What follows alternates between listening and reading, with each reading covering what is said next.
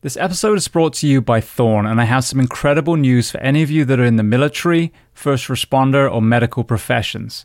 In an effort to give back, Thorn is now offering you an ongoing 35% off each and every one of your purchases of their incredible nutritional solutions. Now, Thorn is the official supplement of CrossFit, the UFC, the Mayo Clinic, the Human Performance Project, and multiple special operations organizations. I myself have used them for several years, and that is why I brought them on as a sponsor. Some of my favorite products they have are their Multivitamin Elite, their Whey Protein, the Super EPA, and then most recently, Cinequil. As a firefighter, a stuntman, and a martial artist, I've had my share of brain trauma and sleep deprivation, and Cinequil is their latest brain health supplement.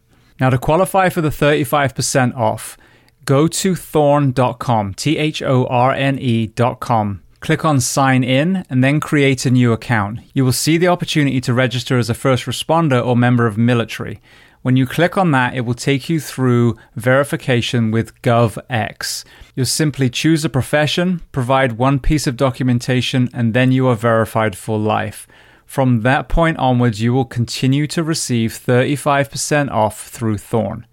Now, for those of you who don't qualify, there is still the 10% off using the code BTS10, Behind the Shield 10, for a one-time purchase. Now, to learn more about Thorn, go to episode 323 of the Behind the Shield podcast with Joel Totoro and Wes Barnett. This episode is sponsored by 511, a company that I've used for well over a decade and continue to use to this day. And 511 is offering you guys, the audience of the Behind the Shield podcast, a discount on every purchase you make with them. Before we get to that code, I want to highlight a couple of products that, again, I personally use today. One of the most impressive products they just released is their Rush Backpack 2.0. Now, for many of you, whether you're going to the fire station, the police station, whether you're traveling with your family, whether you're taking training courses, we have to fly, we have to drive, we have to take trains. And I have to say, I own multiple backpacks, many of 511's different ones, but as far as a day pack, this one was the most impressive. There are so many different compartments. The way it sits on your back is incredibly comfortable. If you are a concealed carry person, there's also a spot for a weapon. So they've thought of multiple things that a man or woman would have to do on a daily basis. That is in addition to all of the products that I talk about a lot. Their uniforms, fit for men or fit for women in the first responder professions. The footwear that they offer, whether it's the Norris sneaker or the Atlas system that is designed for foot health and therefore knees and back and hips and shoulders and neck. As a civilian, I live in a lot of their clothes as well. Their jeans stretch. You can actually squat down in them. We live in Florida here, so I wear a lot of their shorts, which again, very, very lightweight material. You can get it wet and it will dry almost immediately. And then moving to the fitness and tactical space, I used to have just a regular weight vest. Recently, I switched to a 511 vest and actually bought ballistic plates as well. My thinking was simply, if I'm going to have a vest, why not have one that protects me as well? And that TAC vest is trusted by law enforcement all around the country. So I mentioned they were going to offer you a discount code. So if you go to 511tactical.com and enter the code SHIELD15, SHIELD15, you'll get 15% off, not just that one purchase, but every time you visit their store. And if you want to learn more about 511, their mission, their products, then listen to episode 338 of the Behind the Shield podcast with the CEO and founder, Francisco Morales. Welcome to the Behind the Shield podcast. As always, my name's James Gearing, and this week it is my absolute honor to welcome on the show, Jonny Garrett. Now, Jonny has an incredible story. His grandfather was a firefighter in Newcastle, UK, and his crew were the first ever awarded the Certificate of Merit, an equivalent of the Medal of Honor, in the British Fire Service. Jonny became enamored with his grandfather as a young boy, and thus the fire service. So we discuss a host of topics, from his grandfather's heroism and service, the impact he had on his own journey, watchmaking, altruistic business, and so much more. Now, Jonny was kind enough to gift me a watch, and I am not someone who normally wears jewelry, but I have to say, not only is this a piece of firefighting history that I get to wear on my wrist now, it is an absolutely beautiful timepiece that I will be wearing on more formal nights out. Now, before we get to this incredible conversation, as I say every week, please just take a moment, go to whichever app you listen to this on, subscribe to the show, leave feedback, and leave a rating. Every 5-star rating truly does elevate this podcast, making it easier for others to find. And this is a free library for you, planet Earth. So all I ask in return is that you help share these incredible men and women's stories so I can make sure they get to every single person on planet Earth who needs to hear them. So with that being said, I introduce to you Jonny Garrett. Enjoy.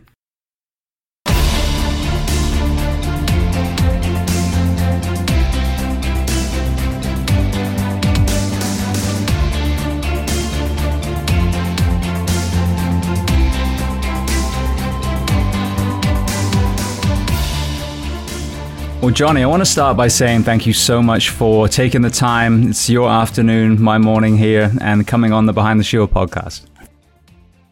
No worries. A pleasure to be on. Excited to get talking. Now, with English ears, I can tell immediately where you are from. But for people listening, tell me where you're sitting right now. Well, actually, where I'm sitting right now isn't actually in Newcastle, which is where I'm from. Ah, okay. Yes, yeah. So I'm actually in Brighton at the minute, so the opposite end of the country. So me and my fiance are working here for a week because this weekend we're actually off to the British Firefighter Challenge in Hull, which is a very glamorous location if anybody's visited the UK. But yeah, originally I'm from a place called Hexham, which is 20 miles west of Newcastle, up near the Scottish border. Beautiful. Yeah, the Brighton as well. I'm in Florida now, so when I grew up, the beaches were either covered in shingle or they were kind of muddy brown, and now absolutely spoiled with the Florida beaches. So when I think of Brighton, I think of old people in deck chairs. Definitely, yeah. There's a lot of that. It's very, very busy at the minute as well with the good weather. Yeah. Beautiful. All right. Well, I normally start with kind of your birth, the beginning of your life. But obviously with this conversation, we need to go back 2 generations. So let's talk about, as far as the knowledge that you've been passed on. Tell me about what you know of your grandfather's entry into the fire service and then some notable moments in his career. Yeah, absolutely. So my grandfather was called William Wood.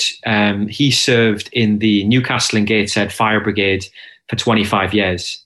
He was on the Blue Watch, and he was always known as the sort of safe and older pair of hands. Very charismatic guy.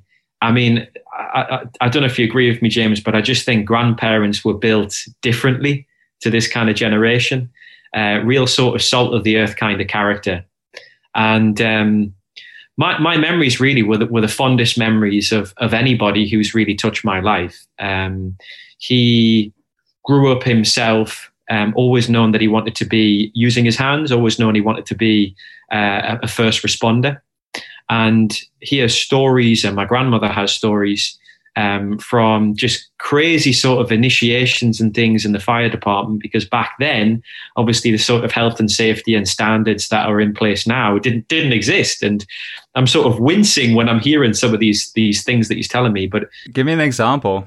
I mean, because that's the thing, we don't get that anymore. I mean, especially now, everything's called hazing, like it's some horrendous kind of hate crime, when back in the day you would get strapped to a backboard and, covered in the fridge's contents and buckets of water dumped on your head. So what are some of the stories of what that looked like back in the 50s?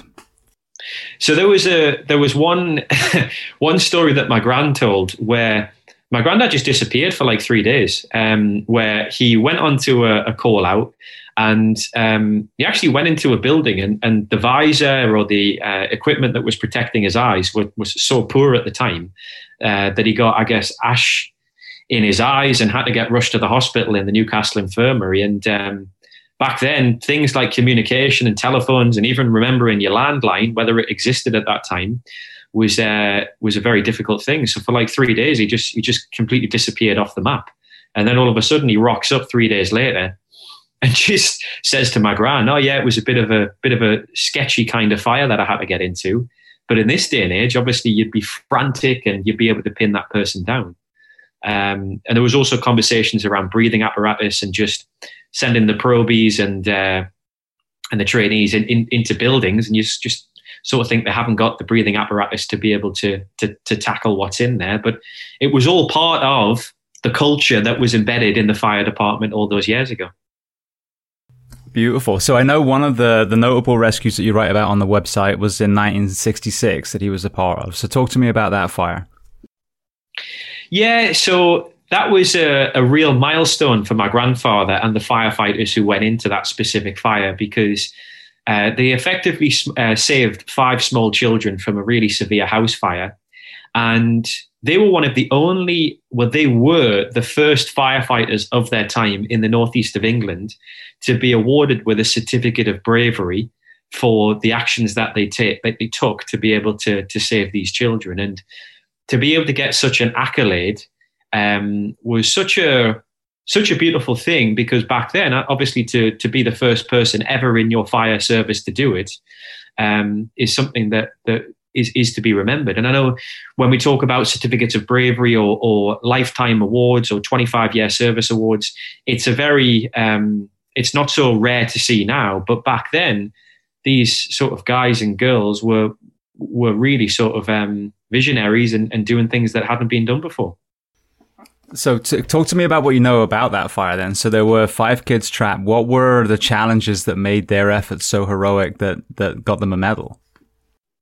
Yeah, I mean, and this is the thing when it comes to a lot of the, let's say, bureaucracy and red tape that stands between firefighters and fires these days, where there's a certain line of command that you have to go through in order to get the approval that you need to access a fire. Back then, it wasn't like that. You'd literally get there. The firefighters determined with this specific fire, and my grandfather, they knew exactly what they needed to do at that moment, and they acted to be able to get those 5 small children out of the fire. And sometimes I think the deliberation and the roadblocks and challenges that are put in place before you even arrive at the fire these days can be an inhibitor to just really getting in there and doing what it says on the tin and actually saving lives and fighting fires. So, yeah, I think the reason was their bravery, their quick tact, and knowing exactly what they had to do, and sort of falling back onto their training as well,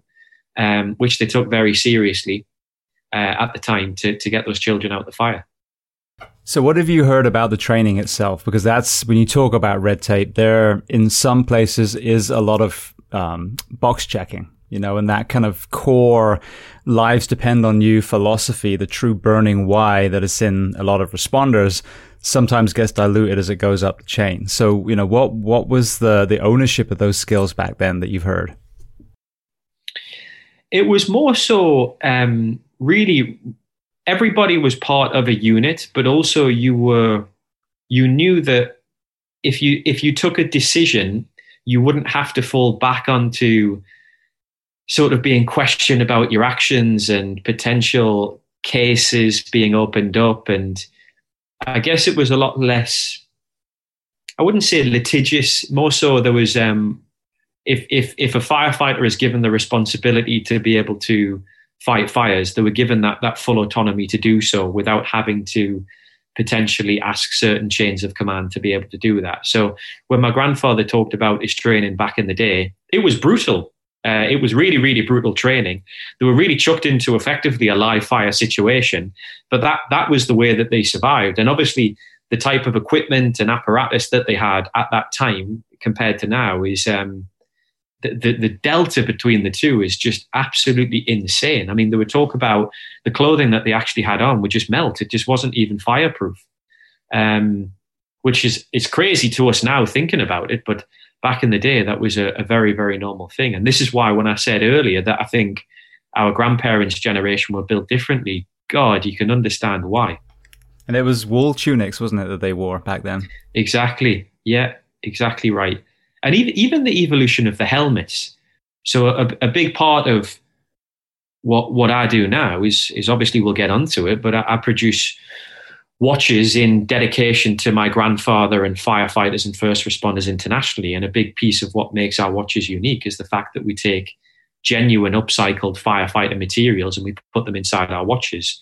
An example of that is a 1920s British brass firefighter's helmet, which we melt down, we take into Hatton Gardens in London, and we effectively emboss each of them with our William Wood helmet logo and actually put it in the watch case. So we say there's 100 years of firefighting history inside. But if you look at a helmet from the 1920s, which was brass, and then it went to something like cork, and now it's a more of like a fiberglass kind of plastic. I mean, brass surely conducts heat, and even the shape of the helmet, it's so tiny. I don't even know who would fit a helmet of that kind of size. So I don't know. It makes me laugh when you go right back and you see some of the original attire that they had to wear. Well, that's something that I know. I rub people the wrong way when I talk about this, but it's just a truth that needs to be spoken. I spent 14 years in the fire service in America, worked East and West Coast, and on the East Coast, they're very, very kind of passionate about the giant leather helmet. And on the West Coast, actually, they have a much smaller, more fiberglass, based helmet. And working out West, I realized, wow, this is just so much more user-friendly. And then you see in America, I don't know if you've been exposed to this, an almost belittling of the European helmets. Oh, it's a spaceman helmet and all this stuff. But when you actually look at the technology in the most recent helmets, when you get it with all the bells and whistles, it is a far superior helmet, full stop. There's a flashlight in it. There's comms in the ears. It comes all the way over your head. It's low profile. And so to me, the helmet is a perfect example that mirrors mental health and some of these other discussions. The old school rub some dirt in it, don't be a pussy mentality resulted in a bunch of firefighter funerals. Well, I feel the same with the helmet. We're clinging on to that 1920s, 1930s helmet where the rest of the world, or most of them, have progressed forward. So it's interesting that a helmet is at the core of this conversation, because what you're using as an antique relic in your watches is pretty much from the same era that they're still wearing on their heads today in America. It's unbelievable, that really, isn't it? Because, and also that, as you say, the helmet is such a statement per country, really. If you look at all of, especially in the States, if you look at things like the retirement associations, so many of the retired associations, or even the department logos, will have in their design the actual side profile of the helmet, which they're so proud of. And it's unbelievable that at the end of the day, everyone is doing the same job. They're saving lives from fires, but ultimately the technology and the helmets that go from country to country are so different. And to be fair, there are some helmets are just really sexy as well. I mean, I'm a bit of a firefighter nerd, I must admit. So I collect a lot of apparatus, and a lot of the vintage stuff looks really, really cool, but just isn't practical. But yeah, things like the advanced technology of having the flashlight on the new helmets is really awesome. And I just wonder whether in the next, 25 years onwards, whether a country like America might adopt that. Maybe not, because the fire department is quite a traditional route to go down. Yeah, but I think there's a difference between tradition and history. And I talk about this a lot. Tradition is courage and, discipline and training and physical fitness and camaraderie. History are the things that we wear upon us. So if that becomes vanity and you start being removed from your ability to do your job at the highest level, that's when you need to look in the mirror and say, is it time that we move forward? Yeah, agreed. And it's a really interesting debate, that, because something that we have found time and time again. So William Wood Watches has been around for 5.5 years. The amount of conversations we have with firefighters and fire departments, it's on a daily basis. And what we find, James, is such a frustration is we believe that we have, without a shadow of a doubt, the most incredible luxury product on the market, inspired and dedicated to firefighters. But the tradition of the fire department universally is when a firefighter comes to a retirement, a birthday, an anniversary, a passing out parade, straight away the mentality is to go for either the wall-mounted axe or the statue, because that's the tradition. So your chief or your station manager will present this to you, and it'll stand on your mantelpiece, and you'll sort of appreciate your 25+ year career. But we're sort of flipping it on its head and saying, well, would you not want to wear on your body every single day and hand down for generations to come a real piece of firefighting history, which is built in Switzerland, has all of the craftsmanship you'd find from a big Swiss luxury brand? And what do we find happens with these conversations? The tradition keeps the fire department from thinking, well, it's a nice new entrepreneurial idea, but it's not been like that for the last 100 years. So if I don't like the smell of it, it's not something I want to go for. And that's one of the biggest frustrations we found with trying to grow the business further with fire departments. Yeah. And I mean, there's such great innovation. We talked about the SCBA. I mean, by far one of the biggest game changers, obviously our gear, even though there are elements of it that may be making us ill, some of the chemicals that are used in the production, but overall, our gear allows us to make rescues and go deeper. So there is a lot of innovation, but yeah, there's kind of a picking and choosing of the innovation that matches the facade, and then there's some that are discarded. So yeah, I'm hoping there'll be a more open-minded thing, and I think there is with the mental health. It's starting to resonate with the cancer. It's starting to resonate, and I think that as we can kind of let go of the ego side and really focus on what is enabling us to do our job the best, and then allow that to kind of progress on. And and I agree with you completely. If you go to a fire academy, you see the axe over and over and over again, class whatever, and they produce an axe and an axe and an axe and an axe. It would be great to have other options, as you said, that you can not only wear as a retiree, but maybe, your great-great-grandchildren will look at that watch and say, yeah, my great-grandfather, your great-great-grandfather served back in 2022 and this was his or this was hers. Yeah, absolutely. And there would be such a bond and a connection knowing that that's actually been worn and touched the skin for decades of your grandfather or your relative actually wearing the piece. And that's the beautiful thing about a sector like watches. It's such a generational thing. At the end of the day, watches last forever if serviced properly. They last indefinitely with a mechanical movement. The challenge, of course, is the budgets that go into the fire department over things like the military. All you have to do is go onto the different tenders and contracts available with things like the military and these multi-billion-dollar contracts. And the fire department, unfortunately, lacks a lot of this budget. So with innovation comes cost. And if they haven't got the budget to be able to buy the latest equipment, then you're always going to be limited. Yeah. Well, I think, and also longevity, and I'll give you a perfect example. Well, firstly, with the axe, I have an axe, but it's the axe I actually use, which is far more valuable and, far more of a tradition than a facade axe, you know what I mean? But Beaver Fit, the fitness company that's British based originally, make the most amazing equipment that is absolutely pertinent to the fire service. You can leave it outside, you can pull it out from a bay, assemble it on a back apron, work out on it, and then put it all away. But just like you said, I've been trying to get them on as a sponsor, and I hope that one day I can, because I think our profession needs them. But it's super easy for them to get a PO from the military and then be able to just disperse it willy-nilly.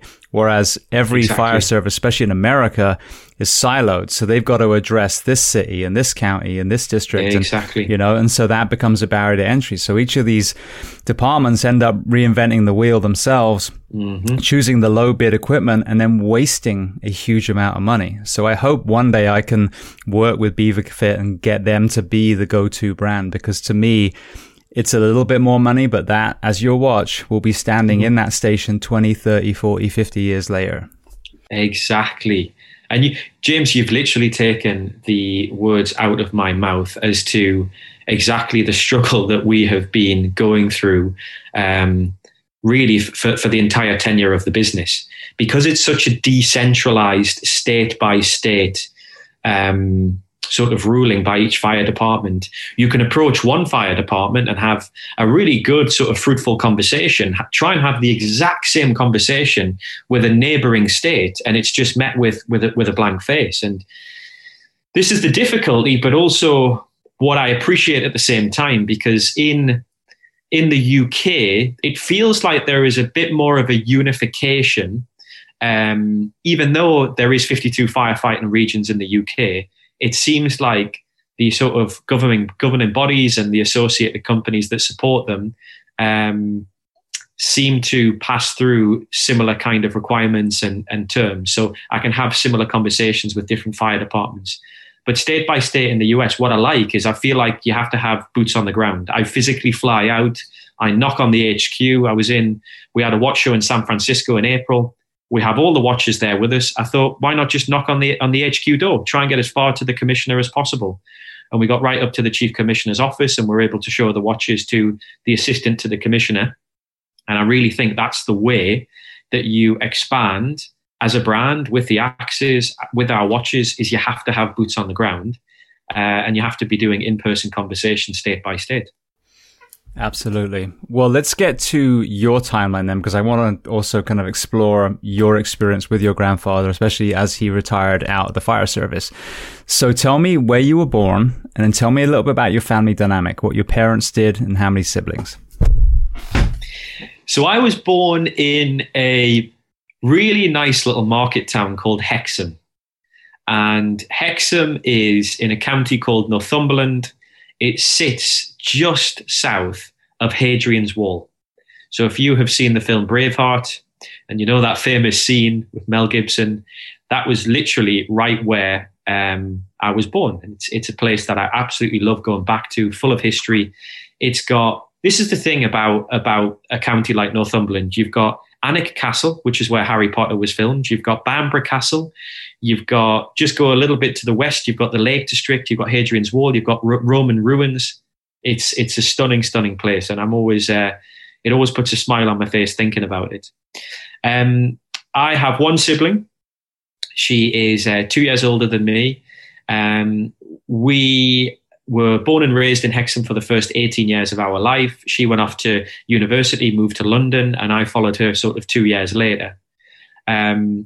My grandparents were living in a place called Long Framlington, which is, again, about probably 30 miles north of Newcastle. Always had an exceptional relationship with them. As I say, my grandfather was the biggest role model I've ever had in my life. He passed away sadly in 2009 due to pulmonary fibrosis, which is the disease to the lungs. And you can obviously think about 25 years in the fire service, retiring in 1982, going back to what we said about breathing equipment. Probably a prolonged career has had an impact on his cardiovascular system. But my grandmother's still alive.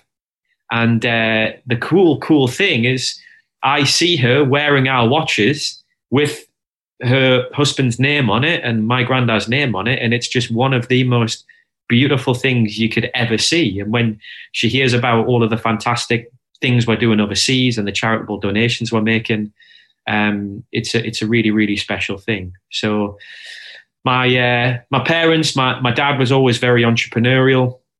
My mom really stayed at home and raised me and my sister, but the entrepreneurial bug definitely rubbed off from my dad on me. And I always knew that one day, and I think this is very unique, one day I always knew that I would want to run a business which would feel like a sort of family run business that I would do for the rest of my life. No exit plan, making decisions now for decades to come.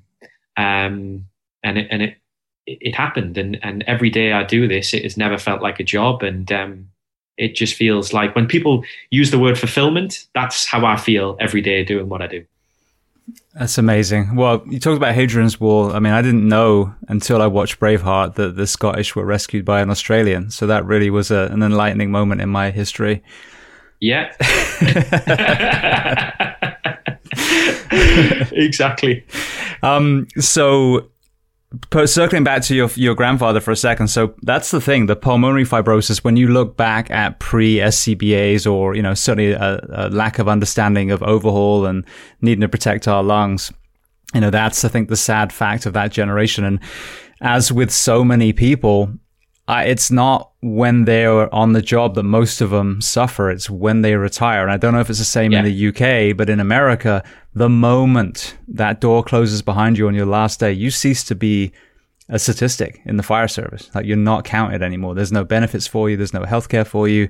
And you might drop dead on the apron on the back of the station, and that will not factor as a firefighter death. So how is that in the UK? I mean, after these men and women retire, is there an element of care for them post-service, and are they factored into the statistics in the UK? Yes. So something that so many people don't know is by simply being a firefighter in the UK, you are automatically enrolled to be a beneficiary of the Firefighters Charity. Not only is my grandfather a beneficiary, but my grandmother is too.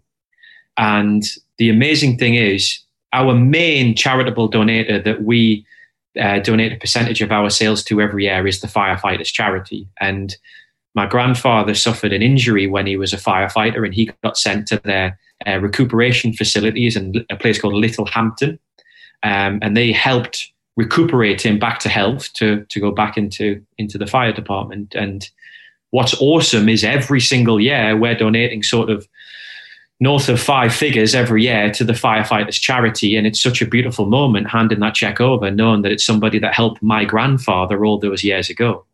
But what's really cool is you are automatically a beneficiary. So you can get financial support, so sort of welfare, psychological, and physical therapy support from people like the Firefighters Charity. Now, what I think the UK and the US fire departments lack are very, very well-run retirement associations which are recognized by their fire department. Because what I find is a firefighter will do many decades of being a firefighter, and then all of a sudden they retire, and something that they've loved so dearly, they don't have a facility to be able to meet up with their old cronies, have a conversation, go for a beer, maybe go to a firefighter museum, go to a ball game or whatever. There has to be, in my opinion, better retirement associations which feed information through from their main fire department so that they still feel part of the department that they have given so much to. And certainly in the UK, I can probably name out of 52 regions, 5 good retirement associations. The other sort of, let's say 47, if I'm doing the maths right, I don't even think they exist, which is a really, really sad thing. Yeah, and it's the same here. And the one thing that you got going for you in the UK is at least there's national health. And I think when fully funded and supported and staffed is the best healthcare system on the planet. There's some people that don't want any of their money going towards helping someone else, and then they go to church and pray and then come out and then they're an asshole again. But, I think most altruistic people will be more than happy to have a proactive healthcare system that enables most people to be healthy, contribute to a fund that will help the young, the old, the infirm, because one day we're all going to be in one of those categories anyway. And therefore, you don't have this bureaucracy that we have here where a retiree then loses his healthcare benefits or her healthcare benefits. One year they get offered this ridiculous thing called COBRA that no one can afford. And that's it. They're done. No healthcare. And then you see them working, 60, 70 years old in a supermarket bagging, groceries just so they can pay their health insurance. So it's such a shitty situation over here with that. And I think that's one thing that we do well in the UK is that whether you're a firefighter or not a firefighter, you're going to have healthcare your whole life. And I think that's a phenomenal system that we have.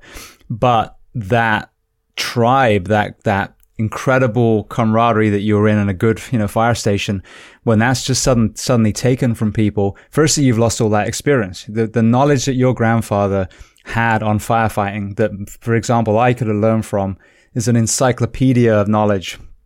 And to just lose that the moment they walk out the fire service is tragic. And to be able to bring these men and women back in and story tell and knowledge share for the young firefighters, I think is important. But as you said as well, all those years and all of a sudden you're a stranger to the crew now, having that network as you transition out, almost kind of like the Royal Legion or, they have versions of it here.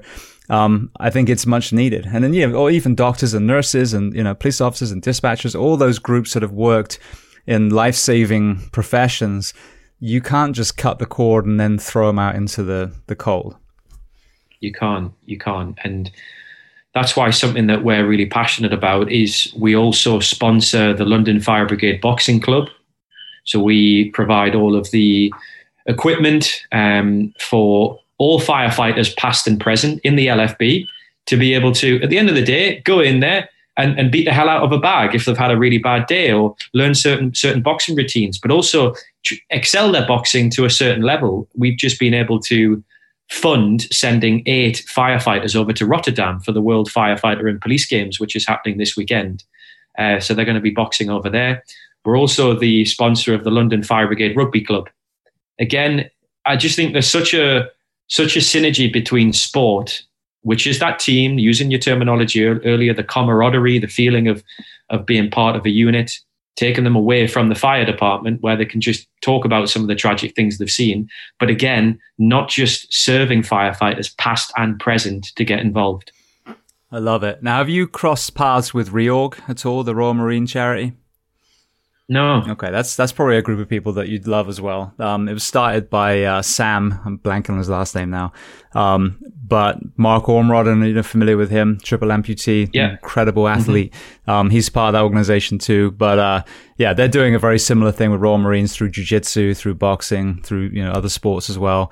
And it's absolutely incredible to watch. And so people like the charities that you've mentioned, with the sponsorship, with companies like you that actually understand it, and Reorg with the Royal Marines. I mean, that's what I see over and over again. It's the men and women on the ground that look around, realize something needs to change, and they just take the reins themselves. And yes, the agencies should really be having all these in place already. But failing that, some of these incredible people that have already served an entire career now step up and create these charities too.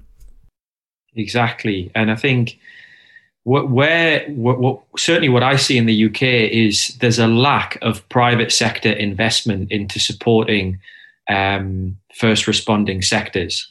So why does it have to be a private company? I mean, we are very honored to do it, but as you say, should it not be part of the infrastructure and the blueprint that these clubs are in place already?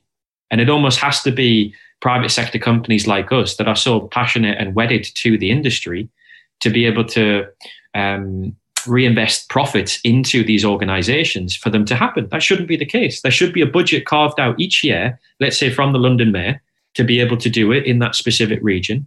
And it should be like that all around the UK and all around the US. And again, that is why I think we have such a community and a following with what we do with the watches, because firefighters are just thankful that a luxury watch company, private sector, is dedicating every single possible collection forever to firefighters. That in itself elevates and promotes firefighting to a whole new audience of watch enthusiasts, of individuals who love horology, timekeeping, and just a private sector company doing that is really, really unique, and something that I think you probably see more in the US, but in the UK, it's so limited.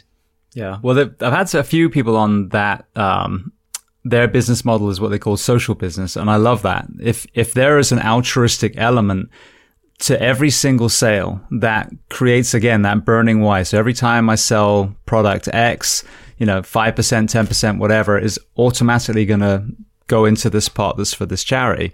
And I love that, because I think in the US, when I was a young man, the 80s was the yuppie era. It was all about me. It was all about smash the competition, create a monopoly, build right next to your competitor and try and put them out of business, versus looking at it as like, all right, well, I want to make money. I'm a business person. I want to grow my business and get the home that I want for my family. But at the same time, I can contribute and factor this into my profits and help support this amazing nonprofit that I'm passionate about. And I think that's the business model of the future. I really do. You have summed up exactly the direction of travel that we are going in. We see not just the watch industry going in, but I think that's what the consumer wants these days. The consumer now wants to know that there is a charitable angle, a corporate social responsibility. Your products have some kind of green, sustainable impact, and that you're just doing good stuff. That you can be a business these days that produces an awesome product and an awesome service, but actually gives back. And that's really what our entire business has been built on. And we have huge charitable growth aspirations. I mean, in the last 5.5 years, we've donated already over $100,000 just to firefighting charities, because that's the other thing.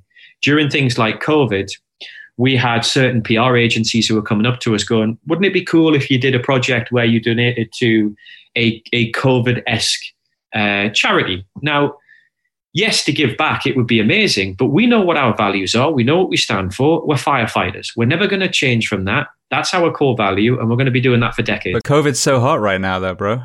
Yeah, exactly. That's exactly it, isn't it? That's the point. Exactly. No. Now Ukraine is so hot right now. Can you do some Ukrainian charities? Oh, wait a second. No, gas prices. Can you sponsor gas prices? Like, it never fucking ends. Exactly. It's just what is the flavor of the month? And this is the thing as well. The consumer is not stupid. if you just keep coming up with a different charitable project, which just shifts to the trend which is happening, they're going to see straight through you. Now, we do shift and change when it impacts firefighters. For example, January 2020, the Australian bushfires. There was a watch auction which was happening. It was called Watch and Act, and it was dedicated purely to giving back to the Australian Bushfire Relief Fund. Straight away, we pivoted. We said we want to be involved. There was 21 Swiss luxury watch brands in there. We were one of the only independent brands. We were the fourth highest bid that came in for our watch, and there was $150,000 big check given to the Australian Bushfire Relief Fund. So we will pivot if it's going to support firefighters for a tragic event that obviously we can support. Beautiful. Well, I mean, again, that speaks so clearly of your ethos, and I love it. I mean, 511 is a sponsor of this show. They do so much as far as, nonprofit work, or contributing to nonprofits and inspirational figures. Thorn, the supplement company, another one, same thing. They're actually supporting a nonprofit a friend of mine is doing, where they're traveling the globe in 7 days. They're going to do 7 skydives, 7 marathons, and 7 swims on 7 continents in 7 days. And that's all coming from a burn injured treatment center for charity that he has, and also a mental health side. So they're behind that. So, just there are these incredible companies, and I love highlighting them. So we talked a lot about watches. Let's go to the origin story then. So you're a young man now. Talk to me about your relationship with your grandfather and the impact that had on you.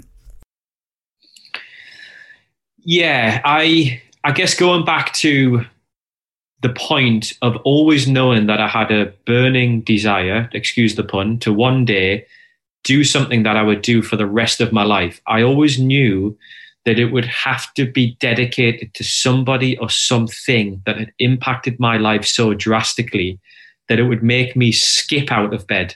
I always say that you don't need an alarm clock. Passion should wake you up. And without any hesitation, the first person, my grandfather. So then everything around what the product would be, the business, how we would give back, just my grandfather was the absolute anchor in all of that conversation. And that was because I had just never met anybody like what my grandfather was like. He would walk into a room, he would brighten up the room. Even just the memory I have of even just his hands, it was like he had hands like spades, because he was constantly using them every day. He had like thick leather skin. It was like the sort of safe, protective kind of feeling. But at the same time, he knew how to have a laugh, and he just had this aura about him where people would just want to talk to him. People were magnetized to him. And my grandfather, I'm very lucky, because my grandfather, even to this day, is the only person that I've lost in my immediate family. And there isn't a day goes by that I don't think about him, because every single thing that we're doing is wedded around his legacy. And I'm sure we'll come on to it, but a big, huge milestone, which put goosebumps and made the hairs on the back of my neck stand up, was just last month. We finally produced a watch for the New York Fire Department, the biggest fire department in the world. 5 years of conversations with the board finally came around, and we were given the approval. Me and my fiance, who works a lot with me on the business and has seen us go from nothing to where we are today, we flew out to New York, and putting the watch into the Rockefeller Center in the FDNY shop with my granddad's name on the dial, surrounded by FDNY products and firefighters, was really one of the most special moments that have ever happened in the journey of William Wood Watches. And it's days like that where you almost have to pinch yourself to think that memories that I had with my grandfather pre-2009 are now literally locked in a timepiece. Transatlantic in the Rockefeller Center is unbelievable. Now, did you have any conversations with your granddad about the 343 firefighters we lost that day in September 11th? Yes, we did. And to this day, I mean, my grandfather, like everybody, just couldn't actually comprehend what had actually happened. Because at the time, I'm 30, so at the time I was young. I remember I came home one day with my friend from school. I saw it on the telly and we thought we were watching a film. We didn't know that it was actually reality. That was so hard to actually comprehend.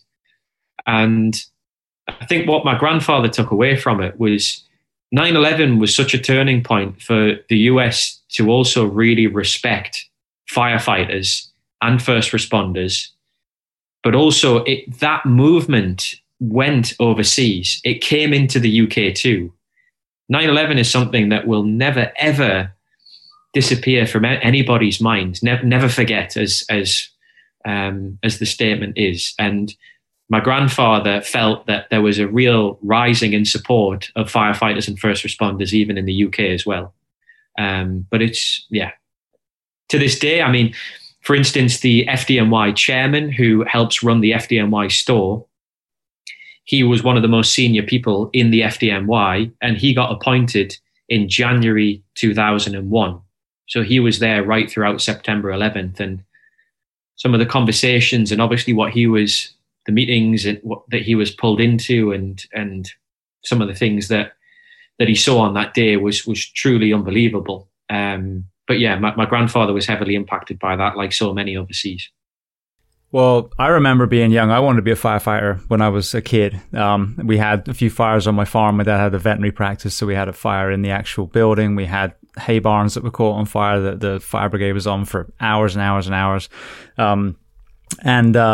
But at the time, I remember also all the strikes. Like, our men and women in uniform were not well respected. Were not well supported. I think they were respected by the average person, but there wasn't that support that, and then I think what they saw in the US was a very similar thing. But then what's sad is fast forward a few more years and that kind of dropped off again. And, that whole never forget has been forgotten. And it's sad because no, you shouldn't dwell on it and constantly be grieving. You have to move on. But understanding the sacrifices of not only the responders, but all the courage of the men and women that were in New York and the surrounding areas that were affected. What a slap in the face if you just kind of forget about it and now you're all, like a spoiled brat again, complaining about your iPhone when only 20 short years ago we were, at the brink of an international war.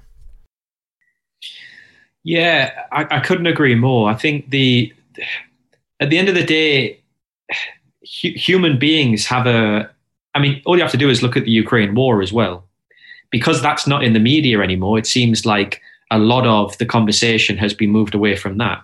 9/11 to this day is probably the most tragic event that's ever happened in humanity. And it has, apart from obviously previous world wars, etc., but it should be something which should never be forgotten. And I guess something that I want to call out are companies like Tunnel to Towers. I don't know if you've heard of them. Yeah, I actually climbed the One World Trade with Rob Jones, who's a double amputee Marine veteran. And that was one of the Tunnel to Towers events. Stephen Siller's parents were actually at the top when we got there. Did you do that one just gone last month, or was that prior years? No, it was pre-COVID. So I think it was about, if I'm not mistaken, about 3 years ago now. But I mean, I'm blessed to have all my limbs, and Rob basically bear crawled 100 and whatever floors it was that day. Absolutely just incredible to watch. It's phenomenal. Absolutely phenomenal. And what they stand for, that organization came about because, as you know, of 9/11. It was the brothers and sisters and siblings of Stephen Siller who pulled that company together and that foundation. And what absolutely blows my mind, and this is why we are so honored to be able to work with them, is they are paying off the mortgages of fallen firefighters' families. So not just firefighters, military personnel too. I have just never seen anything like it before. So Larry at Tunnel to Towers will have a conversation. He runs all of the marketing team there, and he'll go, Johnny, yeah, we've just paid off another 25 mortgages of firefighter families. And you're just thinking, it's one of the most special organizations I've ever come across. And that's New York mortgages. So we're not talking about Florida mortgages either. We're talking about very expensive mortgages. Yeah, well, they're actually building homes as well. So they're building homes from scratch with construction developers that they know to sometimes just rehouse families into incredible 4-bed detached homes. But not just that, they are then changing and refurbishing the home for instance, potentially for an amputee or somebody who is wheelchair bound. So they're making it accessible for them and changing the whole house to be able to benefit them. And when I see efforts like that in America, again, I hate to compare, but compared to the UK, it just absolutely blows my mind. And again, that's an organization where we actually produced a Model 1 of 1 watch, and it sold for $19,000. And we donated all of the proceeds to Tunnel to Towers. And it was, again, an action like that that blew our mind, because the watch retailed for about $3,000. And from there, our relationship with that organization has developed, and we'll be doing the Tunnel to Towers run, the 5-kilometer run. We're going to be doing that with them as well, and getting involved in their fundraising. Beautiful. Now, just one more thing while we're on the New York theme. This was purely like a social media connection. I've had Nancy Carbone from Friends of Firefighters on a couple of times. Is that another organization that you work with? It's not. It's an organization we'd love to work with. And actually, I've just had a message from one of our best customers, who is a fire captain in New York, saying, you have to speak to Nancy. So that's the second time I've heard her name in a week. Brilliant. All right. Well, then I'm looking forward to hearing where that goes. So back to the journey then. Let's talk about, actually, I want to hit one more point before we kind of get through to the watchmaking side. You talked about your grandfather's ultimate lung ill health that he ultimately succumbed from. When you look back now with this fresh set of eyes that you have at 30 years old, with seeing all these different firefighters from different parts of the world and understanding now the mental health element as well, when you look back at your grandfather, were there any elements of the job that you recognized in him as you were growing up with him? Yes. I mean, I guess a big part and a big differentiation between then and now, and what he was doing then and firefighters now, is the conversation. Back then, mental health wasn't really a thing, let's be honest. There was no conversation amongst colleagues. My grandfather wouldn't come home and tell my grandmother or me about some of the horrendous things that he was seeing naturally in a fire. Where today, I would hope, but again, I'm not a firefighter, I'm not seeing it firsthand, I would hope that there is more of a conversation happening. Just the very fact that there's podcasts like what you're doing here allows people to actually hear that somebody else is going through some of the really difficult things that firefighters and first responders have to actually go through.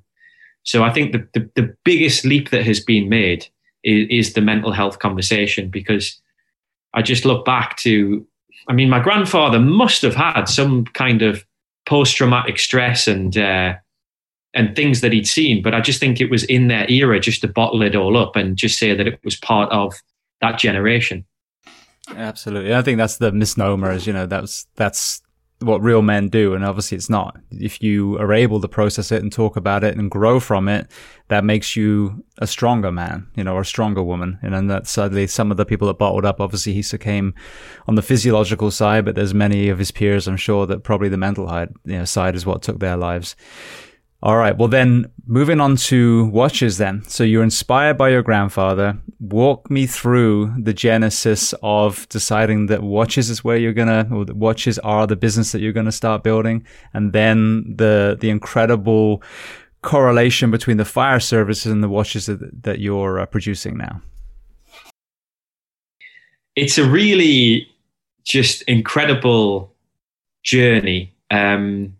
To go from literally a standing start of an idea to say, we're going to look to take on the luxury watch world. Because I think something which is really important to probably say right now is, we don't just have firefighters buying our watches. If you look at our sort of demographic of customers, about 70% of our customers are watch enthusiasts. 30% are firefighters. And the reason for that is, watch enthusiasts can empathize with our story. They have a grandparent, a parent, or someone that they know who is a first responder and can connect with exactly what we're trying to do and how we're giving back. And that's a really important point, because from the outset, I wanted to make sure that I was building a watch brand that would be taken seriously on an international luxury watch stage. And this is why we are actually now the 10th largest independent watchmaker in Britain. Now, again, saying that puts a smile on my face, because that's an industry that goes back over 382 years. So to think in 5 years, we're now in place number 10, and this isn't against 9 other brands making firefighter-inspired watches. This is against all watchmakers in Britain. I think that's quite a proud moment, I'd say. But yeah, but that's the thing. Clearly, from the outset, I wanted to make sure that we built a brand that was respected and appreciated, not just as a brand that would serve as a wonderful gift and a memento to a firefighter, which it absolutely does, but would be up there with a customer's collection who has an IWC, a Patek, a Rolex, an Audemars Piguet, a Tag Heuer, an Omega. That was what we wanted to have instilled in our plan moving forwards. So it all started in December 2016. As any good business starts, it was in a Wetherspoons. For any listeners who doesn't know what do you want to explain a Wetherspoons? No, you probably do a better job than me. A Wetherspoons is a very sort of, I guess, to use the word, grimy, potentially ran down, salt of the earth kind of pub, which is a big national chain in the UK. On every high street, you would find a Wetherspoons, and you'd always find the same people going there, normally on a Sunday morning at 9 a.m. having a local pint there. So questionable time to have a drink. But basically, it was Boxing Day, December 2016. I was in Hexham. I went to my local Wetherspoons to celebrate Boxing Day, which is a big day in our local village. There was a friend there who had told me about a crowdfunding platform called Kickstarter. All that is it's a platform that allows people to be able to come with a business idea and go, guys, I've got an idea. If you like it, you can have a discount off it, and we will take your money and we'll use it to build your product from scratch. And in 3 or 4 months, you'll take delivery of it. That's all it is. And for me, when I learned about this, it was like fireworks going off in my mind, because I always knew that I had a real appreciation, not specifically for watches, but for the craftsmanship that goes into luxury items. I had a real, I guess, interest and potentially obsession into how can somebody produce something that takes months, has hundreds of components, and when it comes together is like this exceptional item that tens of thousands or hundreds of thousands of people around the world wear, appreciate, and love. And every time I kept coming back to the mood board, it kept coming back to, number one, my grandfather. That was the anchor. The next bubble kept coming back to watches. Because in my opinion, men do not have many ways to express their personality. It's a watch. It's maybe in their style or fashion sense. But again, we stick to blues and blacks, potentially white if we want to be brave or we got a tan. Maybe some bright socks. That's so true. I had such pasty skin, even a white shirt wouldn't help me. Amen with my Newcastle skin. But also what you tend to do when you find a good pair of pants, or we call them trousers, you buy 4 or 5 pairs because they fit really well. Let's be honest. But with a watch, you mull it over, you think about it, you think of its colors, how it will match certain outfits. How do you feel when you buy it? Because another important thing about buying a watch, people normally buy it for a big moment in their life. Are they getting married? Have they just got a promotion? Have they just signed an incredible deal? Are they going through an airport and they want to buy it to recognize a travel pursuit that they want to go on, or a new adventure? So everything led to watches. And from there, really, I was working, believe it or not, full time. I don't know whether I sound like I was an ex-banker, but I worked in a bank in London, because I moved to London and I lived there for 10 years. And I was building the brand outside of working in a bank.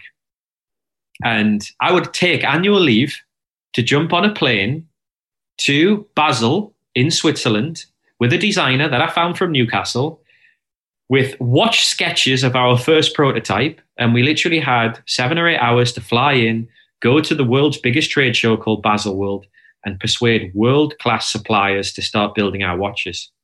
We went in there, we did it, and the rest is history. 5 years later, 10th largest independent watchmaker. Now, I'm making it sound like it was very easy, and there's numerous ups and downs and milestones and difficulties and successes that happened along the way.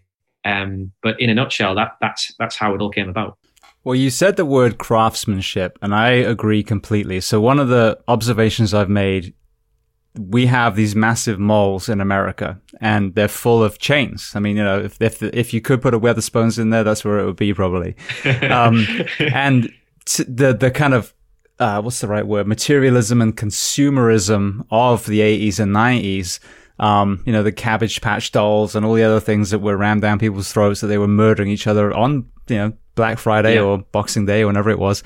You take a step back and like, how the hell do we even get here? And I feel like we are now in this renaissance of craftsmanship, where you have these small breweries and bakers and butchers, and there's a yearning to go back to where we were your grandfather's time, when the watchmaker was in town. You could actually get it repaired and get the strap redone, and that was one of the skill sets of each of the people in the village or the town. And so I think your timing is perfect, especially with devices being strapped to us and a real yearning to disengage. I mean, there's a lot of people that love the smartwatches. I can't stand them. I don't want any technology around me. When I go walk my dogs, or if I'm, anywhere where I'm trying to be present, my phone has to be somewhere else. It's such a distraction. So being able to completely disengage and simply, have, as you said, whether it's your identity as far as what you're projecting of your overall image, and or simply having time on you when you're off doing something, but you're leaving all the electronics behind in your car, in your house, whatever it is. I think that ties into the same barbershop, butcher, baker, coffee shop mentality that a lot of society is really pushing towards now.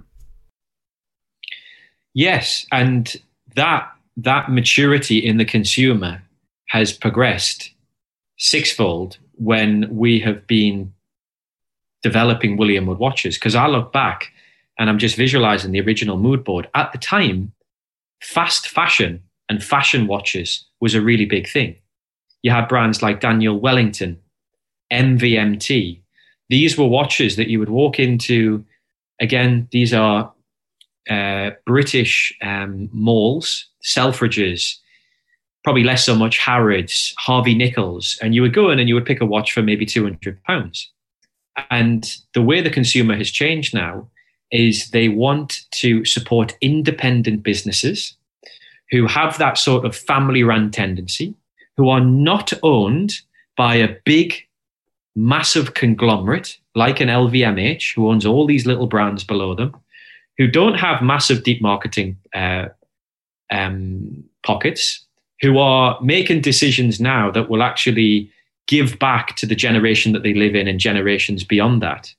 And we see that all the time. The amount of inquiries we get where a customer will want to, for instance, we got a message yesterday saying, if I purchase one of your watches from a retail outlet in Kuwait, there's a boutique that we work for out there, I just want to make absolutely certain that the donation that you make from the sale will still go to the Firefighters Charity if I buy it in the boutique. Because if it doesn't, I'm not buying it in the boutique, I'm going to buy it through you.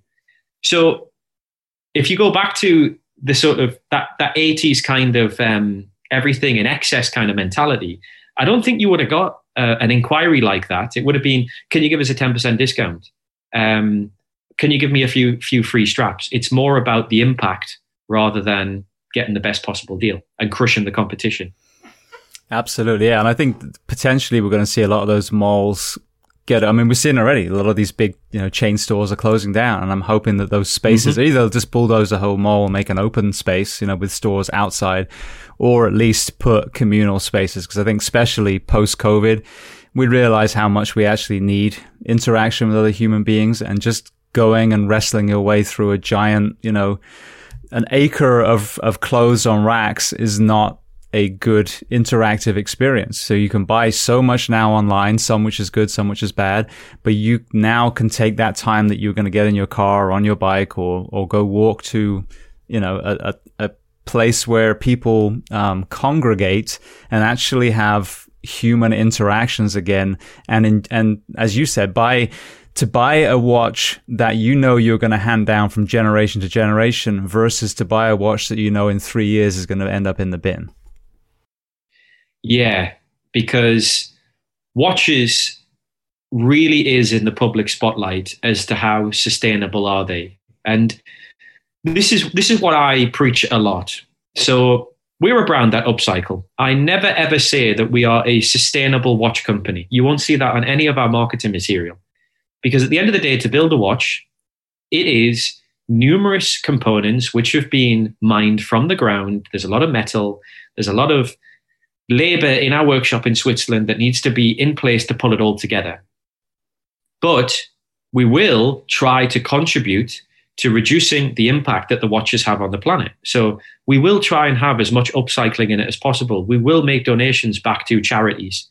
And that's a lot more than a lot of the luxury Swiss watch industry is doing. And I think that's what people appreciate. However, what does make the watch industry sustainable is the very fact that watches are built to last forever. So rather than having 60 watches in your collection, you can be very happy buying your William Wood watch or another brand, and you can hand that down for generations to come, knowing that correctly serviced, it will be looked after for decades and centuries further. And that's what I think is one of the coolest things about watches. For me, they're almost like time capsules where they're passed on for generations. Absolutely. Well, I want to get to the unique components that are, related to the fire service, but just before we do, talk to me about the actual mechanisms inside. You mentioned Switzerland. So what kind of quality and components are people looking at when they're purchasing one of your watches? So the really cool thing about what we have built and what we continue to build, we have to make sure that we always stay within an affordable distance of firefighters. Because at the end of the day, if we just were producing watches which were £10,000 plus, you are defeating the whole objective and your core values of why you were producing watches in the first place. And the brilliant thing is, on a lot of our core ranges, you can choose whether you have a Swiss-made, Swiss-assembled, Swiss-built watch, which obviously comes with a premium, or whether you want to have a Seiko Japanese-made movement. Because not everybody is really into the prestige of a Swiss-made watch. Not everybody wants to know the oscillating frequency per second, or the joules accuracy, or the power reserve. People just want to know a watch keeps time. And that's why we have built watch cases where you can literally, our workshop can take out the Swiss movement and put in the Seiko movement. Seiko builds a huge portion of the movements in today's watch industry. So that's really cool. You go to our website, you can choose whether you want a Japan-made movement or a Swiss-made movement. We have dress watches, which is our entry-level watch, available on either a nice leather strap or available on an upcycled fire hose strap. If you want to have something more rugged, you've got our diving watch. If you want to have something which is more heritage, you've got our bronze watches where the case is made from bronze. So it looks brand new. In 6 months' time, it ages, it patinas, it weathers.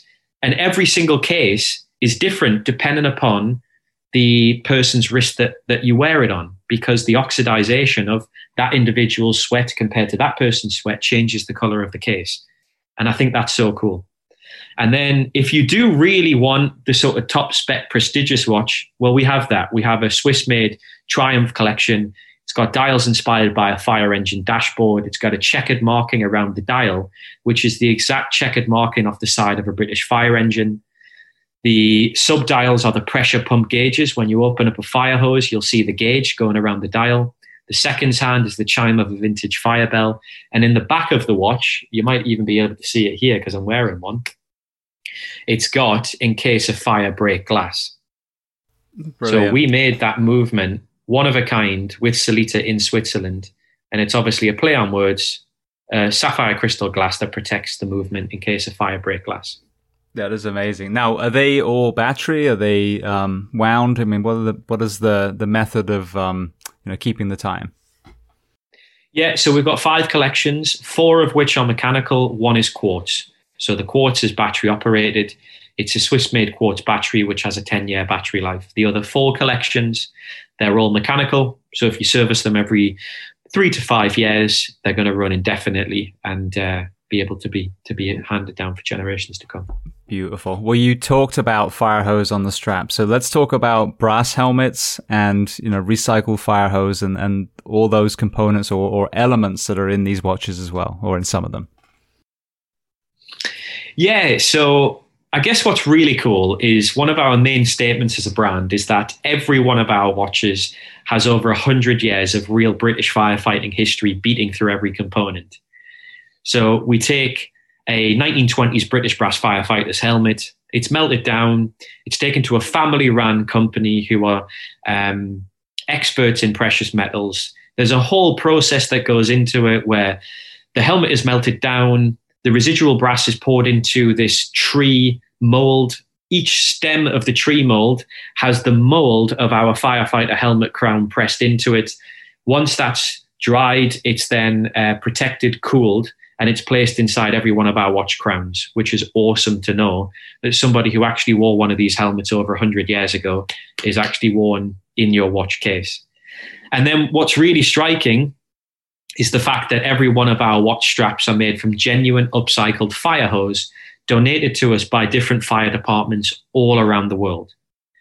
So the cool thing is we can actually track back every fire that the fire hose has been used in, because the operations team of each fire department has to have that history and that inventory. So we have a red fire hose, which has been donated to us by the London Fire Brigade. The cool thing about that hose is sometimes it even has the original black authenticity patina on it. So you can see the words Angus Duraline, like you may have the cutout of the A or the N or the original number of the hose on your watch strap. We have a yellow hose from the West Midlands Fire and Rescue Service. We have blue, which is the dearest to my heart because it's from my grandfather's fire region of Tyne and Weir. You don't see many blue fire hose. We've got green fire hose from the British Armed Forces Fire and Defence Unit. We've got orange from the Sacramento Fire Department. That's literally just come in. We've had those straps turned around and they launch next month. We've got purple. This came from a Japanese fire department. Took us 5 years to find. And that's now coupled up with our new Jubilee watch. And we actually have a black fire hose watch, which is coming out very soon, as well as a turnout gear strap. That was so hard because turnout gear is designed to not allow any knife or sharp material to go through it. So every time we cut it up, it would fray. But now we've mastered a way that we can produce a really beautiful luxury watch strap from turnout gear.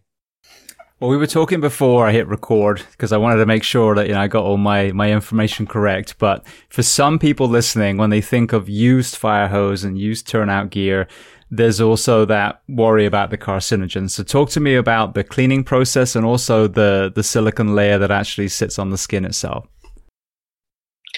Yeah, it's a really important point. It's something that we have to take very seriously from the outset. So we have an external organization and body who comes in to give us all of the compliant approvals that we need to know that we're going through the right process to be able to protect the actual hose. So there is a protective sealant and layer which goes over the hose to make sure that there isn't any kind of irritation or direct contact to the skin and that it retains and holds in any kind of chemicals, etc., which could potentially be nasty to an individual. So we get all of the approvals that we need to be able to produce the straps in that fashion. Also, what's very important is there isn't a direct contact of the hose on the wrist itself. So we always knew that with upcycling, you could never make the whole strap from the fire hose because it's fire hose. It's not designed to be a luxury watch strap. So what we do is we take a silicone watch back strap and we stitch the hose into the silicone mold so that it's going into a proper purpose-made functional watch strap with the actual hose stitched into the external or exterior face rather than the interior. And that's a way that we make sure that it doesn't have any kind of irritation as well because it's not touching the actual skin. Brilliant. Yeah, because that's definitely a fear. I mean, carcinogens are definitely a hot topic these days in our gear, even as I mentioned earlier, within our gear that's not soiled, just the gear itself. Yeah. So that's a very important point. One more thing before we go to some closing questions. Warranties. Someone does purchase one of your watches. What is the kind of protection side for that? Yeah, you've got a 3-year international warranty. The thing is, we plan on being around for decades to come, as I say. So even when the watch is after the 3-year warranty, let's be honest, we're still going to take it into the workshop. We're still going to service it, and it's still going to be repaired. So it's effectively a lifetime warranty, but for the website purposes, you always have to have a certain year period. And we say that it's 3 years, but after that, you can still have comfort that you can always come back to William Wood watches and it will always be serviced and maintained. Fantastic. All right. Well, I want to throw some closing questions at you before I let you go. So the first one I love to ask, is there a book or are there books say that again. Is there a book or are there books that you love to recommend? It can be related to our discussion today or completely unrelated. Yeah, many. But the first one that comes to mind is David Goggins' You Can't Hurt Me. I think any founder has to be big on self-development and motivation. So I frequently listen to podcasts. I'm always reading sort of self-development books. David Goggins, you probably read it yourself. He's an ultramarathon runner.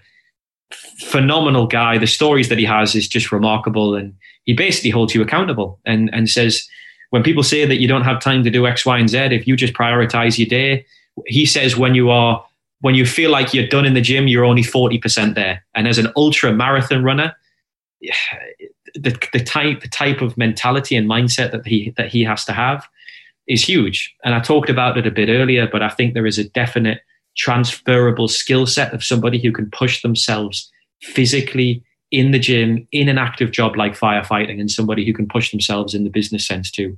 So that would be a definite recommendation from me. Brilliant. Yeah, no, I've read his book, and he was supposed to be coming on, and then I think they kind of put a hold on any interviews for a while. So hopefully in the future. All right. Well, then what about a film and or documentary that you love? So you talked about the Cabbage Patch doll. I know this is such a weird transition. I was in the gym today. I have watched The Last Dance Netflix series with Michael Jordan probably 7 times through. I think there's about 10 to 12 episodes.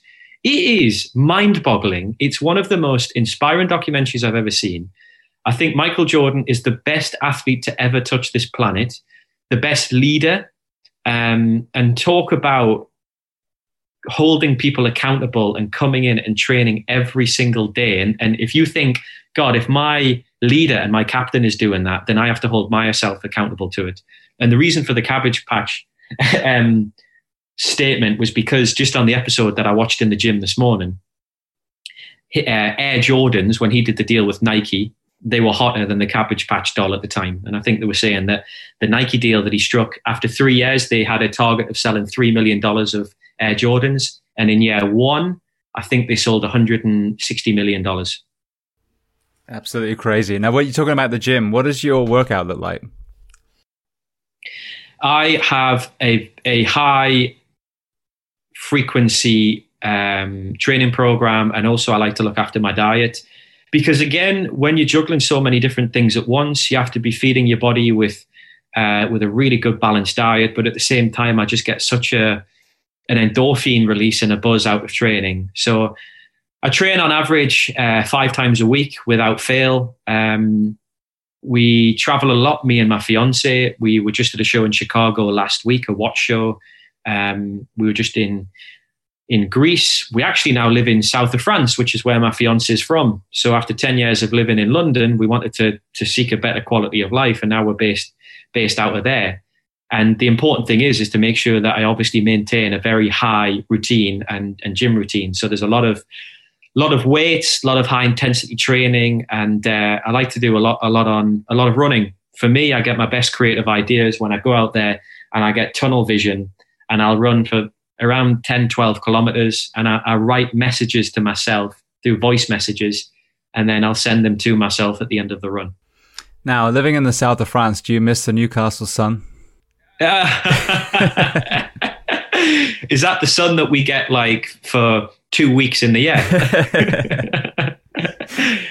Yeah, that must be, like I said, living in Florida, it's people ask me, do you miss home? And I'm like, yeah, absolutely. I miss so many things about Britain, but I do not miss the weather. I mean, England is so beautiful when the sun comes out because it gets so much rain, but I'm like a solar panel. Like when the sun is out, I just have so much more energy, and I just find it kind of oppressive with every single day being kind of cloudy and rainy. It's so true. As we're both outdoorsy kind of people, it just gives you that energy. I mean, even when you wake up in the morning and 90% of the time you open the curtains and sun shines, it just makes you want to be more productive and do things with your day.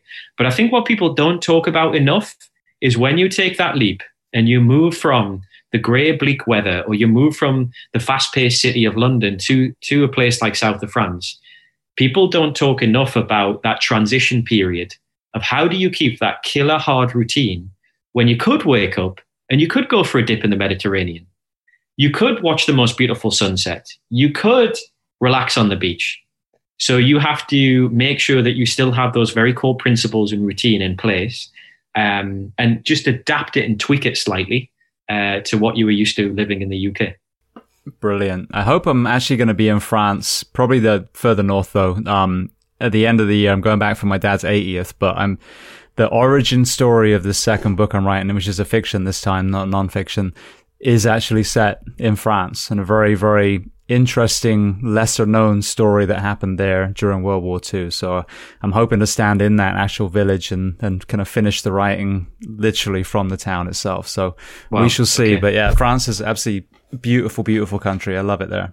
It is. It really is. And that will be, I mean, when you talk about places to get creativity and writer's block, if you actually are in there, then that's going to be a pretty inspiring place to do that element of the book. Absolutely. All right. Well, the next question, is there a person or other people that you would recommend to come on this podcast as a guest to speak to the first responders, military, and associated professions of the world?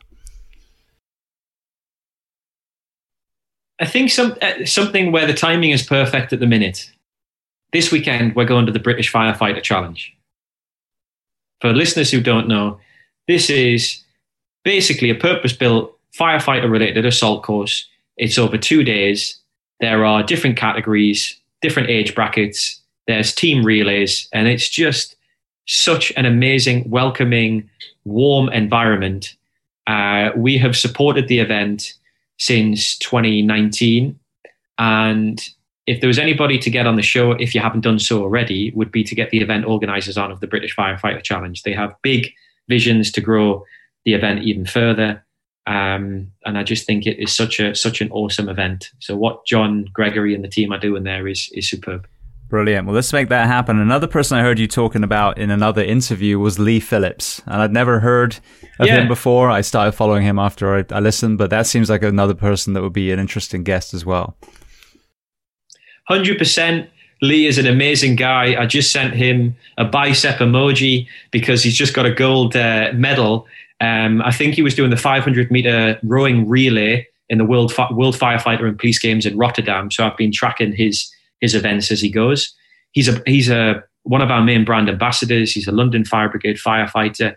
And I think it's something insane, like 21 plus Men's Health front cover model.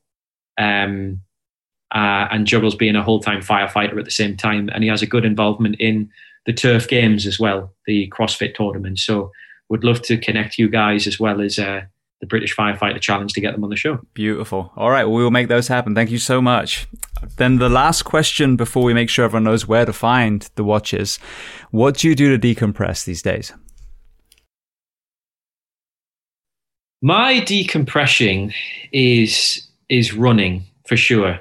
Just having the ability to be able to get out the house and put my headphones in and either listen to an audiobook or a podcast in any country that we're in the world. I'll always try and seek a really nice, beautiful running route, whether it's along the promenade in south of France, whether it's a running route down the river in Chicago, whether it is around the Bay Area when we went to a watch show in San Francisco. In Hull, I'll run down at the marina there. there's always ways that you can escape. And for me, it's never been yoga. It's never been meditation. My meditative state is running. I go into this sort of autopilot mode. Brilliant. Well, for people listening, where can they find William Wood Watches? And are there any places on social media or other areas to find you specifically as well? Yeah, best place to find us, it's williamwoodwatches.com. That's our main website. You'll have all of our collections, our story, our charitable donations, our ambassadors are all on there. We have some really, really cool content on Instagram, which is our main platform. So that is, the handle is at William Wood Watches. Very simple. And also, if you want to get really involved and become part of the William Wood community and speak to other customers and see them posting pictures of wrist shots of wearing William Wood watches and get involved in the debate, we have a Facebook group. It's called the William Wood Watches VIP group. And you can request to join. In the description, just say that you heard about us on the podcast, and we will be able to accept your invite and let you into the inner sanctum. Beautiful. Well, Jonny, I want to say thank you so much. It's been such an interesting and different conversation, because obviously a lot of the British people that I've had on the show, many of whom are actually firefighters. So for the kind of origin story being your grandfather, and then the journey that you've led us through, and all the incredible tangents that we've been on, has been just an inspiring conversation. So I want to thank you so much for coming on the Behind the Shield podcast today. Thanks so much for having me on. I've really, really enjoyed the conversation, and looking forward to seeing it go live.